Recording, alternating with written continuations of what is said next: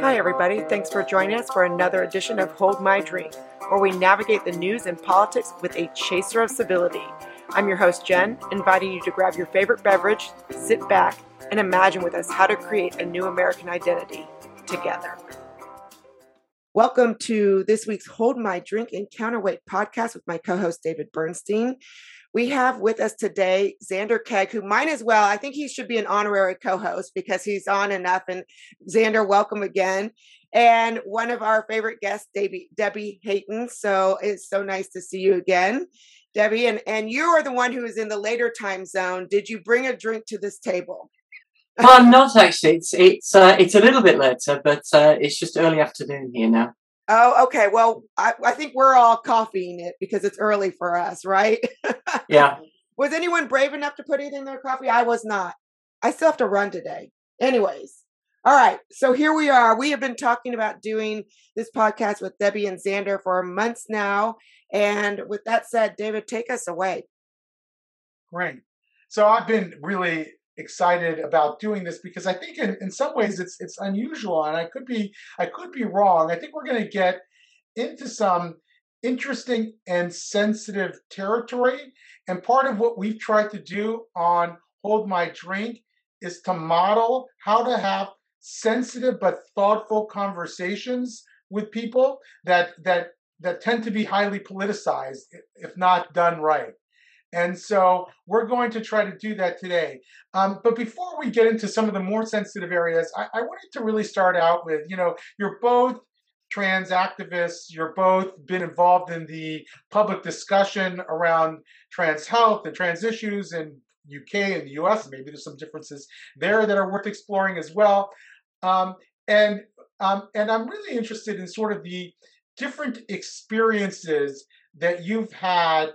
One, Zander being a trans man and Debbie being a trans woman, and how you think that that's both similar and different from each other. Maybe Zander, we'll start with you on that. And what is your impression on how it's similar and different to be a trans man and a trans woman in this day and age? Sure. Thank you, David. I'd like to say that I don't consider myself an activist, actually. I consider myself an advocate.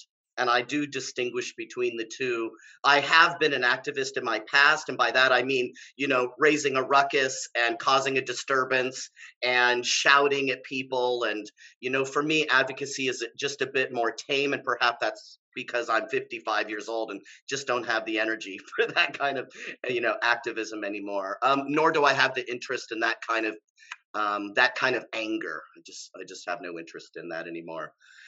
So similarities and dissimilarities. I think that I'll start with some of the dissimilarities. I think they have to do primarily with the fact that, generally speaking, depending on what age you come to an understanding of yourself as trans, and at what age you might embark on a medical transition in particular, the earlier years are then going to be steeped in the socialization of your natal or biological sex. So, I was until age 39 seen by all around me as a woman, a very masculine one most of my life, very much a tomboy in my younger years, but still nonetheless a woman, female. And so people treated me and had expectations of me based on that. That part of my life. And so I would say that's probably something that's dissimilar. I doubt that Debbie had that kind of experience, or that most trans women have that experience, unless, of course, they transition even socially at a very young age, before we start to differentiate in such a broad way that people can pick us out as boys and girls, which is pre-pubertal, right? And some dissimilarities might be that because of that socialization, how we come into the community might differ. So, for example, people used to think that most trans men came through the lesbian community prior to transitioning into being men or males or whatever people language it, and that I don't think that that's the truth anymore. I don't think that it's the bulk of us. I think that people who are trans men come from a variety of sexual orientations prior, and then have different sexual orientations sometimes, or at least the object of their attraction changes if their sexual orientation doesn't. What I mean by that is, prior to my transition, I was attracted to women. I'm still attracted to women. The label was lesbian then, now it's straight guy, right? But my attraction actually didn't change, but the label changes. And so, I think a lot of people think that trans women come either through the drag queen community or the cross-dresser community, but not as much through the gay male community. I don't know if that's still true. That's sort of my old thinking, that perhaps that is the case. So then that route into the trans community is going to be very differently oriented. That since I came through the lesbian community and spent like a good couple of decades there, I was very familiar with gay rights movement, right? On a civil rights, on a social level, people who come from fully like straight worlds and then come into the LGBT community, they don't understand our culture, our vernacular, our history. And so I think there's some dissimilarities then in how we orient ourselves and how we acclimate to and how we adjust to or integrate into this broader LGBTQ community. Yeah, it's really interesting, Zander. It's lovely to meet you as well for the first time today. I think our experiences are different in the way that the experiences of the sexes generally are different. And from growing up, you're right, we had those different experiences. I thought it was interesting the way you were looking at the way our sexuality works in all this as well. I'm female attracted and always have been, so my sexual orientation never changed. And so when you were talking about the routing through the gay community for men, that wasn't me at all. It's something which was completely separate to me. I was a straight man who had the need to transition in midlife. I was a little bit older than you, but not much. When I did transition, it took me a long time to actually work through who I was, why I was doing it, and where I was coming from. I think now I would probably be happy. I'd be happy to describe myself as heterosexual in the same way I was always heterosexual, in that I'm male, my partner's female, which is an opposite sex relationship. So that's interesting how we look at how our sexuality fits there, in that who we're attracted to, and that definitely is part of us. In terms of the general experiences of trans men and trans women, from my observations is we're all human beings, and we've all had a remarkable history, I guess, which gives us all something very much in common. Beyond that, the differences do come down to, I think, as you said, our upbringing, our early socialization, which socialized me as a boy and would socialize as trans men as the opposite sex. But also, it's interesting looking at just how we're actually made. And it always amuses me in the trans community when you get a mixture of trans men and trans women, that sometimes it is a mirror image to what goes on in the rest of society. And I caught a conversation with about 6 trans women and 2 trans men. And if you hadn't known, if you just looked at a transcript, you'd have said that the trans women were still acting more like men than women, and the trans men were characteristically women in that conversation. And I do think that although we transition, we do carry things forward. And I do wonder how much of it is that our sex actually is part of us. And some of this, I think, does come down to nature as well as nurture. It's all very fascinating, and I really appreciate the chance to talk about it, because by talking about it, we might learn something. Luke Angel had said one of the reasons why he thought that the activist community that was turning up the volume, let us say kindly, on all these issues was because they were mostly trans men and had been socialized. I'm sorry, trans women who had been socialized as men and behaved like men would behave. I thought that was an interesting observation. Maybe we can talk about that. Did you want to respond to Debbie at all, Zander, on that? Well, I mean, I would say my experience within mixed company in the trans community has garnered a similar experience as far as noticing the ways in which, you know, part of socialization is how to communicate and how to interact with individuals in a nonverbal way as well. And so if you walk into a space with a lot of trans people, you'll notice typically that the trans women are a lot larger, right? Taller than the trans men overall, because of the fact that, you know, pre-transition, right, testosterone makes you know, natal males much taller than natal females. And so, and then also depending on what age we are when we come into, you know, starting our transition or going into the trans community, right, all those years, especially if you think about in the workplace, right, the different ways in which we're socialized and oriented in our workplace is about how to command attention. You know, prior to transition, that wasn't something that a lot of people focused much time on training me to do, like how to command attention in a meeting in the workplace.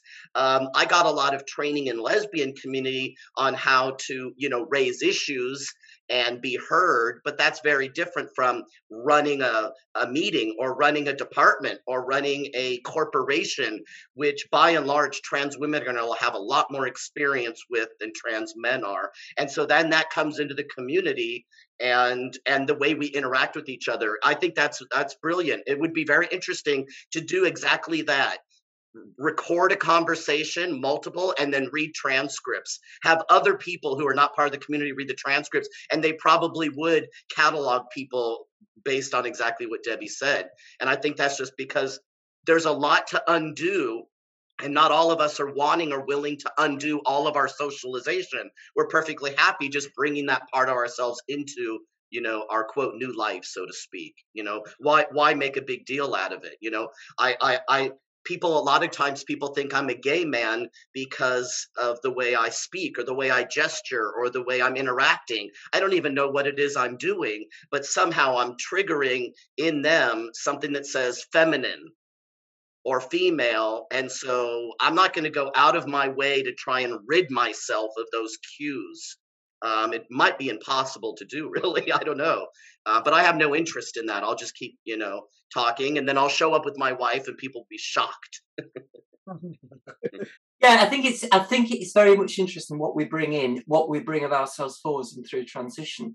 I didn't transition to lose myself, and I think that's really important to me. So there's things from my past which I brought forwards, and it's really important to me. And what Zander was saying about about conducting myself in meetings, I know how to get attention in meetings. I know how to hold people's attention in meetings and drive meetings forwards. The interesting experience I always have is if I'm in my work environment, I'm sometimes in meetings with people who just don't know my background, and much of my work is well away from transgender issues that people just don't know. Sometimes I think I'm clocked, and I think I'm clocked more often now than I was because trans is more often in the news and people think about it.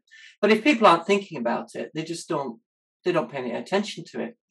And what's really interesting in meetings is if people clock me as trans, they will give way to me in the same way that they'll give way to men.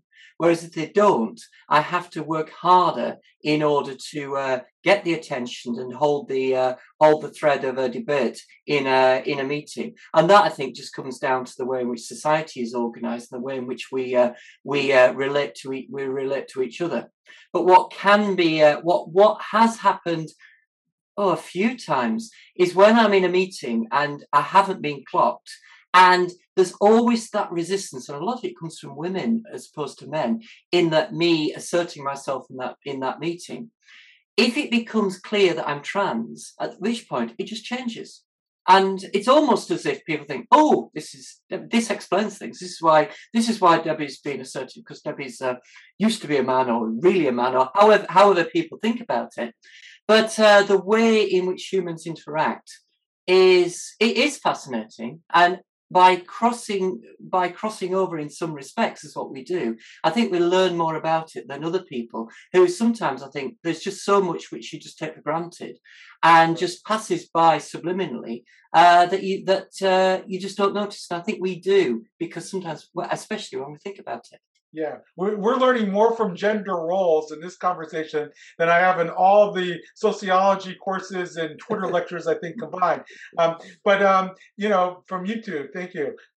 So one of the things I became fascinated by, and it really came after a conversation we had with you, Debbie, was about how the experience of a trans man has psychologically, this experience of dysphoria that they have before they become a man, or before the person becomes a woman, and how that might differ among the two. And you raised a term that I had heard of, but I hadn't thought a lot of, and I know it's very controversial: autogynephilia. I think I pronounced that right. If I didn't, let me know. And I know that's something that you talked about with Jennifer and I after the podcast, and I know that many trans women do not experience that, or say that they don't experience that, and I don't know if there's a corollary for trans men. I have not heard about that, if there is. So I thought we would talk a little bit about that and how that might differ or be similar in the two experiences. Maybe we'll start with you on that one, Debbie. First, Debbie, excuse me, I didn't mean to, but for our listeners, can you give a little background of what that is exactly? Because I said kind of a word that I think some people are unfamiliar. Yeah, autogynephilia is controversial. It provokes a very strong reaction in people, and people do shut down the argument, do shut down the debate. They don't want it talked about. It's the theory behind it. It's one cause among several, I believe, what others have said as well, of transsexualism. That need to transition doesn't need to have just one single cause. There can be as many causes of this as there are of other symptoms in medicine and in society. So, what is autogynephilia? At its basis, it's a misdirected focus of sexual attraction. One of the differences between men and women, males and females, is sexual orientation. Most females are attracted to males. Most males are attracted to females. That's a difference, and it's probably in the high 90s%, depending on how you take the measure. But among heterosexual males, there are different, and I speak here as a heterosexual male, there are different focuses of sexual attraction. Some men are attracted to breasts, some to other areas of the female body, all sorts of things. Male sexuality is something which we don't much talk about either, for one reason or another. Now, men can be attracted to virtually anything. A friend of mine who worked in an emergency room in a hospital, when they found men coming in with various things stuck in various orifices, suggested that this was true. Yes, I was shaking the ketchup bottle and I slipped over. You know, those sort of conversations that people hear. But men can be attracted to anything. But in autogynephilia, it's our own bodies. So why not our own bodies? And that's the question, is why not? We can be attracted to virtually anything else. So it's our bodies. But there you end up with an impossible problem. The man is attracted to their own body, but they're also heterosexual. And that own body is male, but they've got a heterosexual attraction. And this is a circle that can't easily be squared. And you can see how there's various responses to this. Some men cross-dress to give an illusion of having a female body. Some men engage in, in fantasy or pornographic resources, and in that context there. But the ultimate really is changing your body in order to be a suitable target for that sexual interest. That's basically what there is to it. And it provides such a strong disconnect and in the head, really, to say there must be a solution to this. And transforming your body so that it is, it's what you would want to actually, it's what you're attracted to naturally, and solves the problem in some ways. It creates many other problems, but it solves some problem in some ways because you're naturally attracted to something which you're attracted to. That's the whole basis of autogynephilia. Now, by what I've said there, apart from the ketchup bottles, I guess, which we have a discussion about that. But in that way, it sounds pretty neutral. But it's surrounded by so much debate, so much negativity, and also as what I would say is, autogynephilia drove my transsexualism. I've talked about that. What I would say is, it means that I've got to take responsibility for what I've done. I changed my body to make my body more attractive to me, I guess, to make life easier for me, to make my body more desirable for me. But that was a very personal decision, which was taken for really quite selfish reasons. And that's something I need to take responsibility for. The standard model, which many other trans women will suggest, is they transitioned because they had a gender identity that was female. And that's different because suddenly you're saying, this was something which happened to me. I had this gender identity, not my fault, not my nothing I did or asked for, but I just had it. Therefore, I transitioned in response to that. And the same level of responsibility doesn't come with it because you're just doing something, reacting to something which has happened to you. Whereas I come along and say, actually, I did this to make life easier for me, and I need to take some responsibility for this. And that, I think, that's an issue which we don't discuss. But yeah, autogynephilia, mention it in some company, and either the fireworks will go off, or debate will be shut down, or we'll just be, sometimes in other company, I'm accused of being a fetishist, and this is some fetish that you have, and it can lead to fetish, but it's much deeper than that. Zander, what are your thoughts? I want to know what your thoughts about what Debbie just said and that very honest portrayal, but also whether there's a corollary in the trans man experience as well that you know of. Well, I will just reinforce the statement that Debbie made, talking about autogynephilia, and the concept and subject of autogynephilia is very controversial. So there's no question about that. I actually know very little about it. And the reason for that is because, no, there really isn't a corollary in the trans male community or FTM community or trans male or trans masculine. There's a lot of different terms that people use.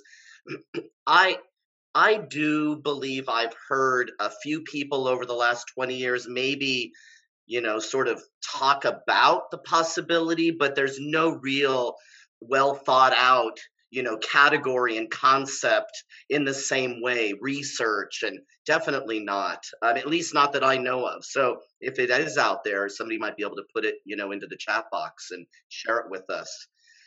What I do find really interesting, and I agree with Debbie on as well, is that I think we all take very different routes to our medical transition. Those of us who are transsexual, we come to our understanding of ourselves and we do what we do for very different reasons and at very different times in our life and in very different ways. And I am not that different from Debbie in the sense that I also transitioned to make life easier for me. And what I mean by that is, I did not grow up with a sense of being born in a wrong body. I did not grow up with a sense of I was supposed to be a man or I was supposed to be male. I did not grow up with those understandings. As a matter of fact, I really loved being a little tomboy and I loved being a lesbian. And I really actually was thankful for the fact that I had a body that worked, because I was very sick as a child. And I contracted rubella from the MMR vaccination when I was 6 years old, and I was paralyzed. I was in a coma. So the fact that I'm upwardly mobile and able, and was able to make my way in the world, there was no way that I was at all having a problem with my body. Never. In that, maybe I thought, oh, I need to lose weight or something along the way, but not in the way that I hated my body or thought it was a quote wrong body. My body is the right body for me. Have I made some changes to it surgically? Yes, I have. But overall, it is my body, and I'm thankful for it. It's not the wrong one. But what I mean by transitioning to make life easier for me is, and this is exactly what I did. I went to a presentation on testosterone, specifically dealing with, the prospect of transitioning from female to male back in, when was this now? 2005. And it was led by a physician who had worked with transgender patients for about 12 years at that point. And it was a room full of people. It was a big auditorium in a public library in San Francisco. And she just stood in front of the room with this huge whiteboard in front of her and said, "What are your questions?" and wrote every single question down that we all had, put little check marks next to the ones that were asked over and over and over again. And then she systematically went through and answered those questions. And the primary questions that people had was testosterone going to make me angry and aggressive?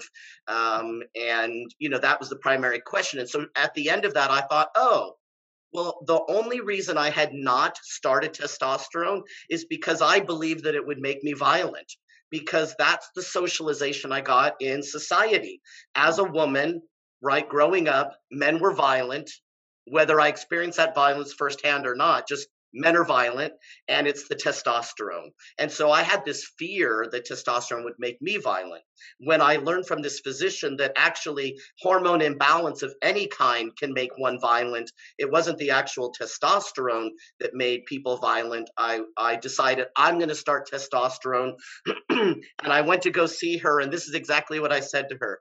I said, I'd like to take testosterone. I'd like to have male secondary characteristics, because I think my masculinity would be more publicly and socially accepted if people thought I was a man, right? Because I was a very masculine woman, right? I was a dyke in lesbian community. I wasn't all the way uber butch or diesel dyke or any of those funny terms that people are aware of. I was more in that sort of androgynous place in the lesbian community, kind of in the middle. People remember that character on Saturday Night Live, Pat, People used to say, are you a boy or a girl? And I'd be like, what do you think, little kid? Freak them out. And I even wrote a story in 2000 called Are You a Boy or a Girl? About that experience that I had over and over again in my adolescence, all the way up into my 30s. And so, I was very clear with her. I don't believe I'm in the wrong body. I don't believe that I was supposed to be male. I don't believe I think like a man. I don't even know what that means. I just think if I were walking down the street and I looked and sounded like I do now, and I was right, by the way, people would leave me alone. Now, people leave me alone in the sense that I don't get called dyke as I'm walking down the road anymore. But what I didn't know at the time is that men are much more vulnerable and the target of violence and vitriol in society. I was under the impression that women experience the bulk of mistreatment in society. But I've come to learn that more men are assaulted than women when you look at, say, statistics of, who's beat up in public, who's held up by gunpoint, who's killed more often, right? It's men. And so I did open myself up to a little bit more of the possible skirmish with the random man on the street, which I never had experienced prior to transition, that I've had to learn how to navigate over the last 15 or 16 years. But so And I agree also that we don't talk about this a lot in our community, that some of us transition just to make life easier, not because we're compelled to, not because if we don't, we're going to kill ourselves, not because we feel we're born in the wrong body, because we think we have some mental illness called gender dysphoria or gender identity disorder. By the way, gender dysphoria is going away. The Diagnostic Statistics Manual is going to be removing gender dysphoria and replacing it with gender incongruence. And they'll be putting it into a completely different category in that book. So the hope is that that will lessen the stigma. We'll see. I'm not sure if it will, but that is the goal, I think. Can I ask a question about that? So you would say that gender dysphoria is when someone feels that they need to be in another body. And so you would say or they were born differently. Is that correct? And you would say you don't have gender dysphoria because you didn't change because you had any problem with your body, but to make life easier. Did I get that right? I think gender dysphoria can be anything from really mild to severe. And I think the common understanding that you hear from people nowadays is you don't actually have to have gender dysphoria to transition, because just think of somebody like me, right? I don't believe that I had gender dysphoria. I believed, and I've written about this it's been years now, maybe 2007, I wrote about this, that I used to tell people, I don't have gender dysphoria. Society has gender dysphoria, right? Society expects me to perform a particular kind of femaleness or femininity that I'm just not going to do. It didn't come naturally to me to be a girly woman. I always, from the time I was a little kid, I've always been much more masculine. But I didn't have a sense of distress about it. I wasn't distressed about my masculinity. I wasn't distressed about my lesbianism. It was the people that I interacted with, they were distressed by it. So that's kind of how I make sense of it. A lot of people think gender dysphoria is only severe. It can be mild. It can also be in, quote, remission, so to speak, under the new, under gender dysphoria categorization. Because once people transition, sometimes that gender dysphoria can go away.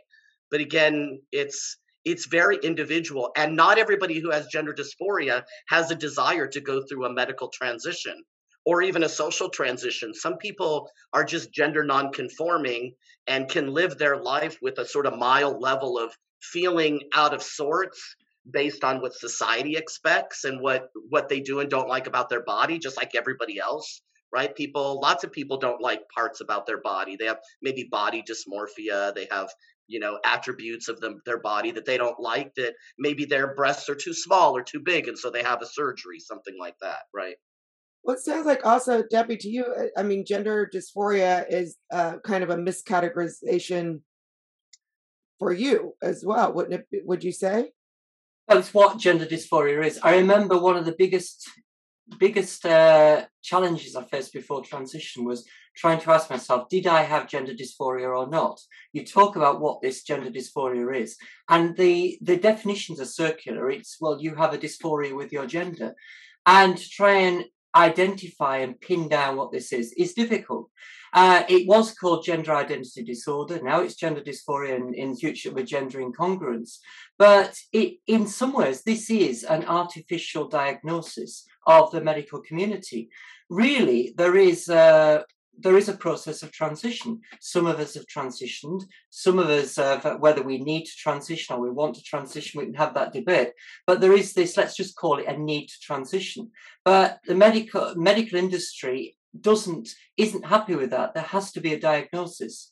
So the diagnosis of gender dysphoria before it gender identity disorder was created really to allow access to the treatment which came from what Harry Benjamin and others had put forward. You can't just have people signing up and saying, I think this will make my life better. What you have to have is a diagnosis which you are suffering from, which then requires medical treatment. It's how medicine works. So I wonder whether any of this diagnosis is necessary at all. If it keeps medics happy and insurance companies happy, and in our country the health service happy, then fair enough. But I don't believe it's necessary. And the very fact that the terminology keeps changing and the understanding of it keeps changing suggests to me that it's more of a pragmatic diagnosis than a real diagnosis. Yeah, the ICD, the International Code of Disorders, Disease and Disorders by the World Health Organization, I believe. They have they also have these manuals that have diagnoses in them, and then the American Psychiatric Association has the DSM, and the American Medical Association deals with these CPT codes for billing, right? So it's like, if you can't bill for something, then the service isn't provided, right? And so if you can't bill for it, the insurance company doesn't know how to pay for it. And so the only way to get something billed or coded originally is for a doctor to diagnose you, right? So it's all this it's very complex. It's almost like taxes, right? It's like very complex and very difficult to unravel. That there has to be a code, and somebody has to bill, and somebody has to be reimbursed, and there needs to be a diagnosis. And so, like a DSM diagnosis of gender dysphoria doesn't automatically trigger the insurance company paying for something. There are other CPT codes that go along with each procedure that we're getting done. It's very itemized down to the specifics. One of my closest friends is a psychiatrist at a very, very large institution. He heads up hundreds of psychiatrists, and he was telling me that to him and many of his psychiatrist colleagues, a psychiatric diagnosis is simply a way of categorizing something for insurance companies. In other words, the actual human experience of being in mental distress is much, much more complicated than any diagnosis could possibly capture. But you need some kind of construct that allows you to talk about it, to categorize in some ways, but it's always going to be imperfect. And sometimes in categorizing in a certain way, we actually end up with not treating it in the way that we ought to. I wanted to see if we could go in a slightly different direction for a second. A couple weeks ago, I think I might have spoken to you about this privately, Zander. A couple weeks ago, I heard a fascinating conversation. It was on Andrew Sullivan's podcast with Andrew's gay. The two guests he had, Katie Herzog and Jamie Kirchick, are also gay. And they were talking about some of the trans issues, and each in their own way is sort of frustrated with sort of trans activism, and I think maybe the sense that they as gay people have been sort of sidelined in the movement. And but one thing that they were concerned about is puberty blockers, which just came out in a fascinating piece that Abigail Schreier did in Barry Weiss's Substack, and we could talk about that as well. But the argument was that if we give kids puberty blockers before they hit puberty, which is what puberty blockers do, they may not experience their sort of authentic sexuality, which they would if they were teens and went through puberty, and they may not realize that they were actually either gay or heterosexuals, and that they wouldn't settle, that their dysphoria might not pass. Or might otherwise pass if they had experienced that sexual surge that takes place during puberty. Do either of you have any thoughts on that? It didn't really come out in the Barry Weiss, Abigail Schreier piece, because they were really talking about why these puberty blockers might cause some problems that make actual transitioning later on in life more difficult. So it was a different take on it. But I wanted to go back to the Andrew Sullivan take. I don't think we should be treating children in this way. I really don't. I've grave concerns about the treatment protocol, the Dutch protocol, as it's called, which is to try and identify proto-trans people before puberty, and then put them on a course which means that they can develop in the same way as the opposite sex. I don't think we can make those predictions with any great amount of certainty. I've too many female friends in middle age who have been concerned that they would have been now in middle age, who would have been affected by this as children. Too many. So you can't get the target audience. Now I can't speak for natal females at all, but as a natal male growing up, some of my trans women friends point out that their life would have been so much better had they been identified at 9 years old and put on a course of action, which meant that they could have developed differently. And I counter that actually on a number of levels. Firstly, having reached 53 years old, I am who I am, and if things had been different, I would have been somebody different. And I'm happy with myself. I'm content and happy with myself. Secondly, I do look back at my transition now and think, was that the right thing to do? It helped me, but it had a negative effect on people around me. But I know that when I took those decisions, I was an adult. I had all the experience of being an adult. I knew what an adult meant. So I can look back and think, yes, I made that decision in full knowledge of who I was and full competency. And the other thing is, I'd already had my children by that point. I was already, transition gender surgery didn't sterilize me. I'd already had a vasectomy before then, so I was already sterile in that way. So I didn't lose that. And more the point, when I actually had gender surgery, the results were very good. But because I had, should we say, the parts could be recycled appropriately, and I had the parts to recycle. I worry about children. I worry about natal boys who are identifying as trans. We don't really ask why in too many cases. Sometimes it's that they've just like activities which are more typical of females. In the DSM, the diagnosis for childhood gender dysphoria actually talks about those activities. And so we don't, boys are there, we're not asking why. And then when the surgery comes about, there's a case of, Jazz Jennings, whose surgery was a lot less satisfactory than mine, which brings us full circle to the Abigail Schreier piece, because it was Marcy Bowers in that piece, the surgeon in that case, who is now casting doubt on whether it's the right thing to do. And when Marcy Bowers is casting doubt on this, then I don't feel so lonely and a bit of a lone wolf as I was doing. Oh, this is such a big topic. I don't work with youth. And when I started my Master's of Social Work program, in orientation, the person sitting next to me said, "Are you going to work in child welfare?" And I was like, "Oh God, no." And they gave me this horrible look like I was a terrible person because I just knew I don't want to work with children. And it's not because I don't like children. It's because I don't like to see children suffer. And I think I would just be a constantly angry person because of how terrible how much children are suffering.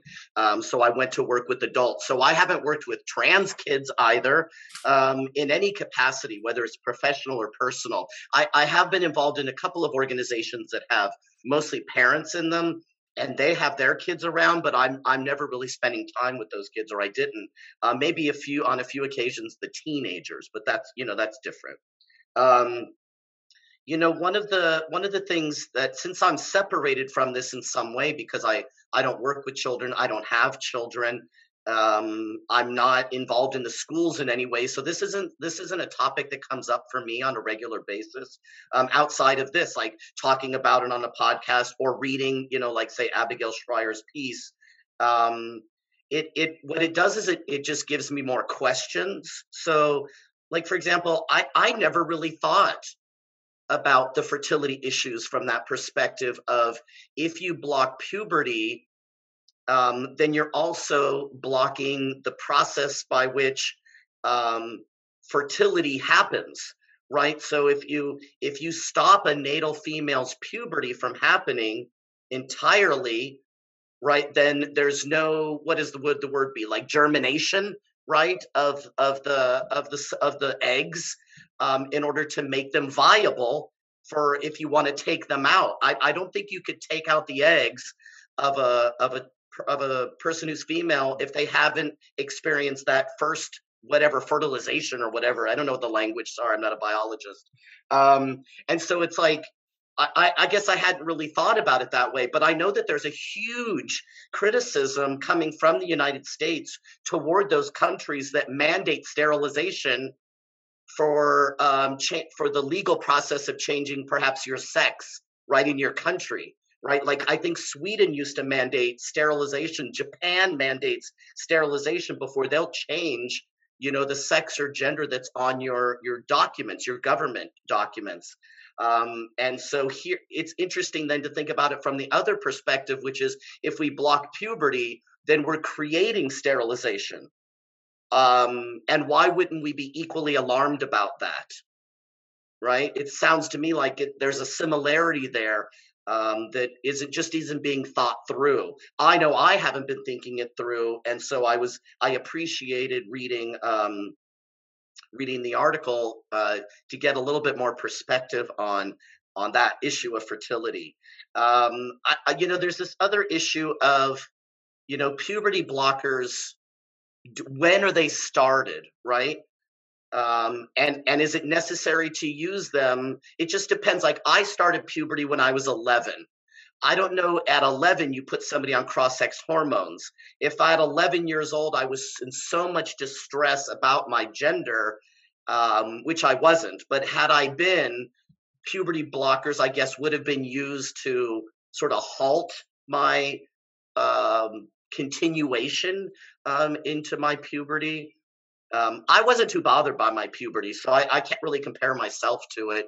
I liked that when I went through puberty, I got bigger and stronger. I kind of liked, I was an athlete, so I kind of liked that I had a higher testosterone level. And I know that because my mother had it checked because she was worried about me. The doctor's like, your testosterone is higher than usual. You might be a lesbian. I think I was like 16. I'm like, I'm on like my second or third girlfriend, dude. Like, please. People are crazy. But that was, back in the 80s, early 80s. But it's like, so I haven't actually thought really long and hard and fully about these concepts. And I've protected myself because I don't work with kids, and it keeps me out of the controversy as well, because I don't have much to say because I'm not well informed. So I'll admit that. I'm not well informed. But I think there is a real reason to pause with concern around fertility issues.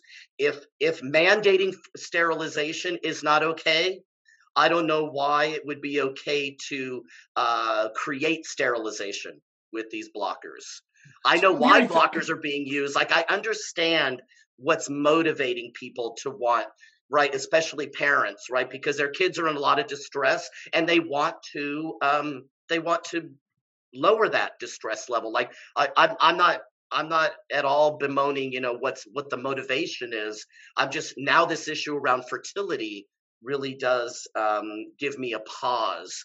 But I want to make clear that I know that most of us have the capacity to reproduce, but I don't think that that's, my biological imperative was not to reproduce. So I don't want to come across as that sort of reproductive essentialist saying, we need to reproduce, our species. I think there's enough people doing that. Right. So let me see if I'm capturing this in the way that you both think I should. The case against puberty blockers, it seems to me I've heard three things. One is sterilization. Two is that it may make it more surgically complicated and even dangerous later on in a transition if you don't have fully developed genitalia. And three, you haven't given the person a chance to go through puberty and see how their sexuality develops. Those are the three things I've heard. I've heard two things that might argue for it, which are, one is your child is in distress and you don't want them to be in distress, and two, you, especially I think for trans females, maybe more than trans males, it gives you a fighting chance to come off more typically as a woman if you've done the transition earlier before going through puberty. Did I capture that correctly? More or less? I mean, I would say that that there's not the same surgical problems on the trans male side or the FTM side, because with puberty blockers, then they're not going to develop breasts, so they won't have to have chest reconstruction surgery. The likelihood of with cross-sex hormones is that maybe they'll end up with a more typical male arm length, which then would give them actually more skin, or torso length, which would give them more skin options for the skin types that are used to actually do the genital reconstruction for the trans male. So we're not. And then also there'd be no menstruation, which a lot of people would be happy to forego. I know I've been very happy about that. But I wanted to also mention that one thing I read in the article that I wasn't familiar with was the concerns that the proponent of the Dutch Protocol had way back in, like, what was it, like 2005 or 6 or something, and then it was brought over to the United States at a children's hospital in Boston in like 2007. I had never heard that there were those concerns, and I've decided that I want to look into those, because they have the experience of running that protocol for a number of years, and after those numbers of years, if they had concerns around the same things that Dr. Bowers raises about, like, surgical outcomes, why were those things ignored, or why were they left out when bringing it over? Why didn't they figure out a way to mitigate that instead of repeat it? That would have been nice if they would have figured out, like, let's let them go through a short amount of puberty and then stop it, or just put them on cross-sex hormones if they're at appropriate age and they've persisted right into this cross-sex identity. I didn't know about the Dutch protocol, providers being concerned. Yeah, just picking up in the UK, yes, it was. It went to Boston in 2007. It was picked up in the UK around 2010 when the Paediatric Gender Services in England started a long-term study in 2010 to look at the experiences of children. They only just published that study last year, and they'd been asked for it and asked for it and asked for it.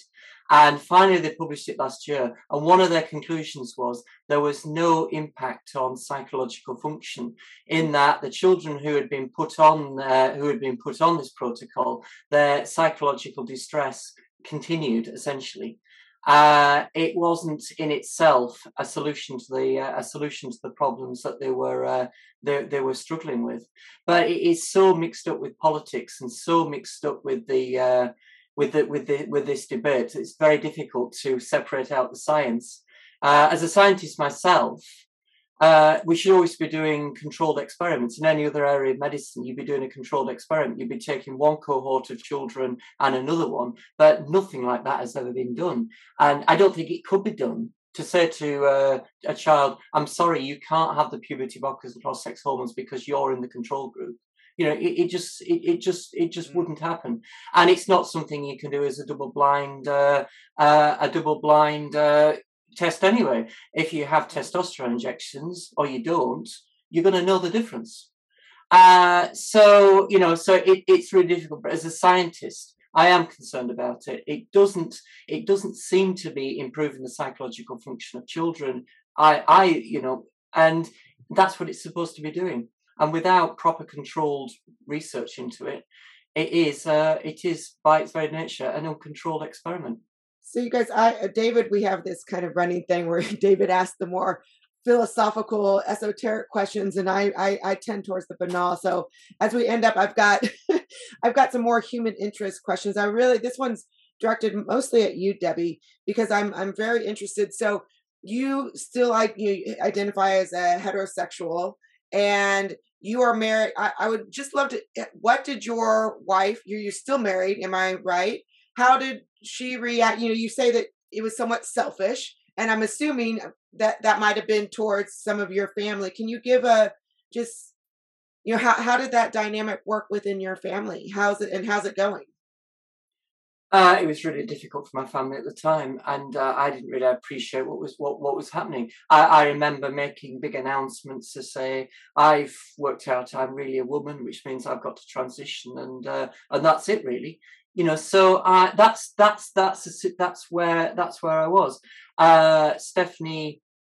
Stephanie had, and she has said that she felt she had no say in what was going on, and just had to go along with it. Really, how we did manage to stay together, which is testament to her, really. If they are, in marriage, you talk about for better, for worse, and I think this was very worse. We have things have improved. We're talking 10 years ago now, and we've moved forward. But it's not what she would have wanted. It's not. It's still harder for her. She's recently had a new job, and so she's talking to people, and then again, she's got to decide when she's talking to people. It's fine for me to talk about my partner or my spouse, which she does, or try to avoid using the words husband, wife, and but eventually she has to come out every single time that yes, she has a transsexual partner, and that's not really what she wants to do. This is supposed to be the small talk. I'm married to so and so. We've got 2 children, 2 cats, and whatever. Whereas in her position, she says, "Yes, I'm married to Debbie, but Debbie transitioned." Suddenly, it's hard work, and it just keeps happening and never stops for her. So it's not it's not easy. It is selfish. I look now and say, well, I look back actually, and I think, well, had I known in 2011 what I know now, would I have transitioned? And I probably I don't know. I say it's easy for me to say no, I wouldn't. But then you go back to the situation I was in 2011. I read through my journals at the time, and I was generally in a psychological mess. But yeah, it is hard, Jennifer, and. Yeah, but it's something that you would really need to speak to Stephanie about. That's that would be an interesting conversation for you. But if you do, I'd want to be well out of there, because it's it will be her platform and for her right to say, not for me to be there as well.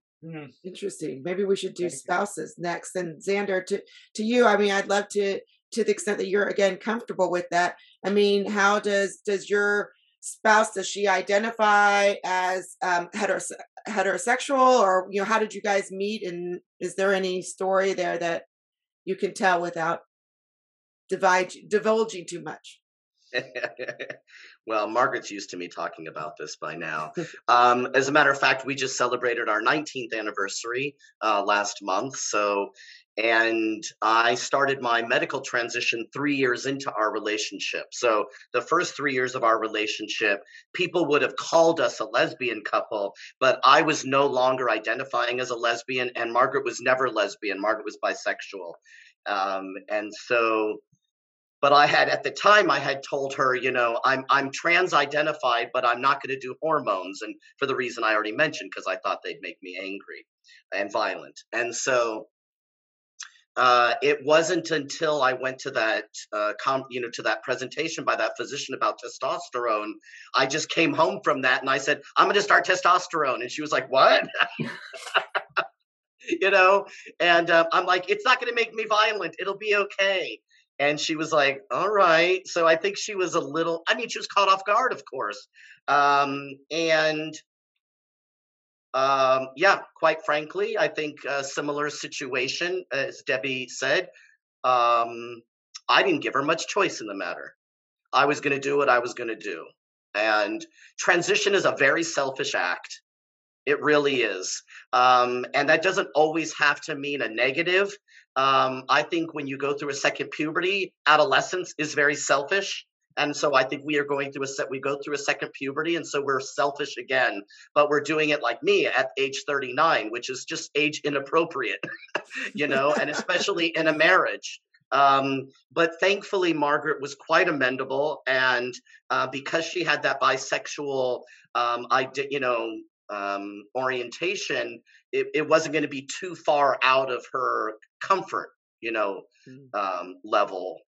But I do recall it was about a year after I started testosterone. I had my first surgery, which was the chest reconstruction, where it's like a double mastectomy, and then they do some reconstruction. So now I have what's considered a male contoured chest, for whatever that means. It just means they put the nipples and areolas in a different place on your chest, right? And remove most of that fatty tissue. Not all of it, but most of it, because otherwise you'd be kind of concave and it wouldn't look good. When I first told Margaret I was going to have that surgery, she was not very happy. That was a brief unhappiness, but she had related to my body in a very particular way, right? We were as a couple in our intimacy, and so I was going to be surgically removing a part of my body that she related to in an intimate manner. And I was by that point, I was much more open to hearing her concerns and her thoughts. I still went forward, obviously, with the surgery, but I wasn't so just sort of bulldozing it through like I had with testosterone. I was willing and and open to hearing. I was still going to have the surgery, but I wanted to hear her concerns about it, and we've been that way ever since, because I've had more surgeries, and so or like what would be considered like genital reconstruction surgery, phalloplasty surgery, and so she's been there all through that, and so has been a trooper. And what I find the most surprising often is when I say to people, "Oh yeah, Margaret and I were celebrating our 19th anniversary," or back when it was 15 years, 10 years, whatever. Almost always the response from within trans community or among quote unquote our allies is, "Wow," right? People are shocked because they expect that the relationships are going to end, that people are going to go, "Oh no, pause, deal breaker, I'm out." And a lot of us are quite fortunate that our loved ones, they stick in with us through the thick and thin. They really are invested in the relationship. And they deal with those struggles, like Debbie mentioned about her wife in the workplace. Margaret has some similar things that come up because when we were quote a lesbian couple, she didn't get the same kinds of questions that she was all of a sudden going to get when she said, "I have a husband," right? And as a lesbian couple, so to speak, people didn't say, "Oh, do you have kids? Are you married? Do you own a house?" All those like quote unquote normal heterosexual things. But now she gets asked questions like that. And I don't know to what degree she's become more comfortable with it. I just think she doesn't like that we ask different questions based on sexual orientation and couple configurations. That why don't people care that gay and lesbian couples are having kids or not having kids, right? So and maybe they are more so now because same-sex marriage is legal now. It wasn't back in the day when we got married, but I was legally male in California, so we were able to get married. But I think it would be great to have partners and spouses on. Margaret has definitely, joined me on occasion, but I think their ability to talk without us present is also really important. Well, let's plan that part 2 if Stephanie would be interested in that as well, Debbie. I don't know. I can ask. Okay, that'd be awesome. Yeah. Well, thank you so much. I'm very privileged, but before and I feel very privileged to have this conversation. I feel like you guys both were very thoughtful and opened a conversation that many of us don't see, but that's also really healthy for us to have that, to be able to think about these issues with more nuance and to have a sort of an inside view of your lives, but also the conversation that should be had in public. So thank you.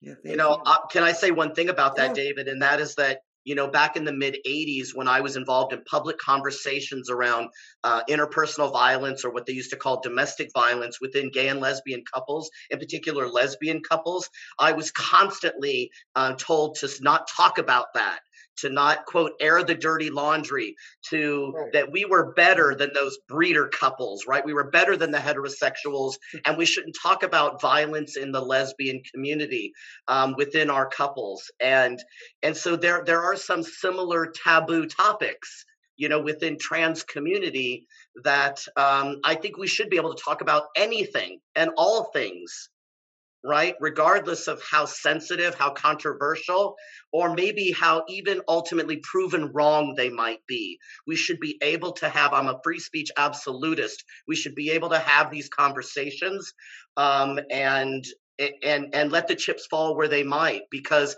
if the non-trans world wants to use these kinds of things against us as trans people, I think we have enough integrity and we have enough history and we have enough support on our side to say, hey, some of us are really thriving, or some of us are contributing in really big ways to society, and some of us are raising wonderful children, and some of us are doing jobs in the world that are going to take us into the future scientifically and educationally and philosophically. We know we're not bad people. So I don't think that they're ever going to get that much ammunition to, quote, take us out as a people. There's this great story about the monster at the end of this book. And it's about Grover, and you go through the book and you're wondering what horrible monster you might see at the end, and it's Grover's telling at this, and it's Grover himself at the end is the monster at the end of the book. And I feel like in many cases where we are scared to air these issues publicly because of the monster at the end of the book, and really the monster is just our own fears. And I think I'm glad to be able to model that, and at the end of the day, show people you're safe and we're safe because we've had, and better off because we've had these thoughtful conversations than we would have been otherwise. Well, and I don't know about you, Debbie, but I have faced consequences. I mean, I was recently removed as the chair of a committee for a national trans organization because of my heterodox, thinking. I'm speaking about things that people don't want me to speak about, and so I was removed from that position. I was asked to resign, and I refused because that to me is dishonest. They want me gone. They have to remove me. And so that's what ultimately is happening. And so there are consequences for speaking on issues that are considered taboo. Have you faced similar consequences on your end? Yes, I have. I've sat on committees in the UK, and I no longer sit on committees because my views were seen as unwelcome. First of all, people tried to remove me through disciplinary processes, but eventually the democratic process dealt with me in that, my views are not necessarily mainstream within our community, but I hold them sincerely, I hold them passionately, and I'm quite happy to debate those alongside other people's views, and then hopefully we can understand each other and take the best of what everybody thinks. But I've never been one to keep my mouth shut and do as I'm told, unfortunately. Me either. I call that my inner dyke. I was trained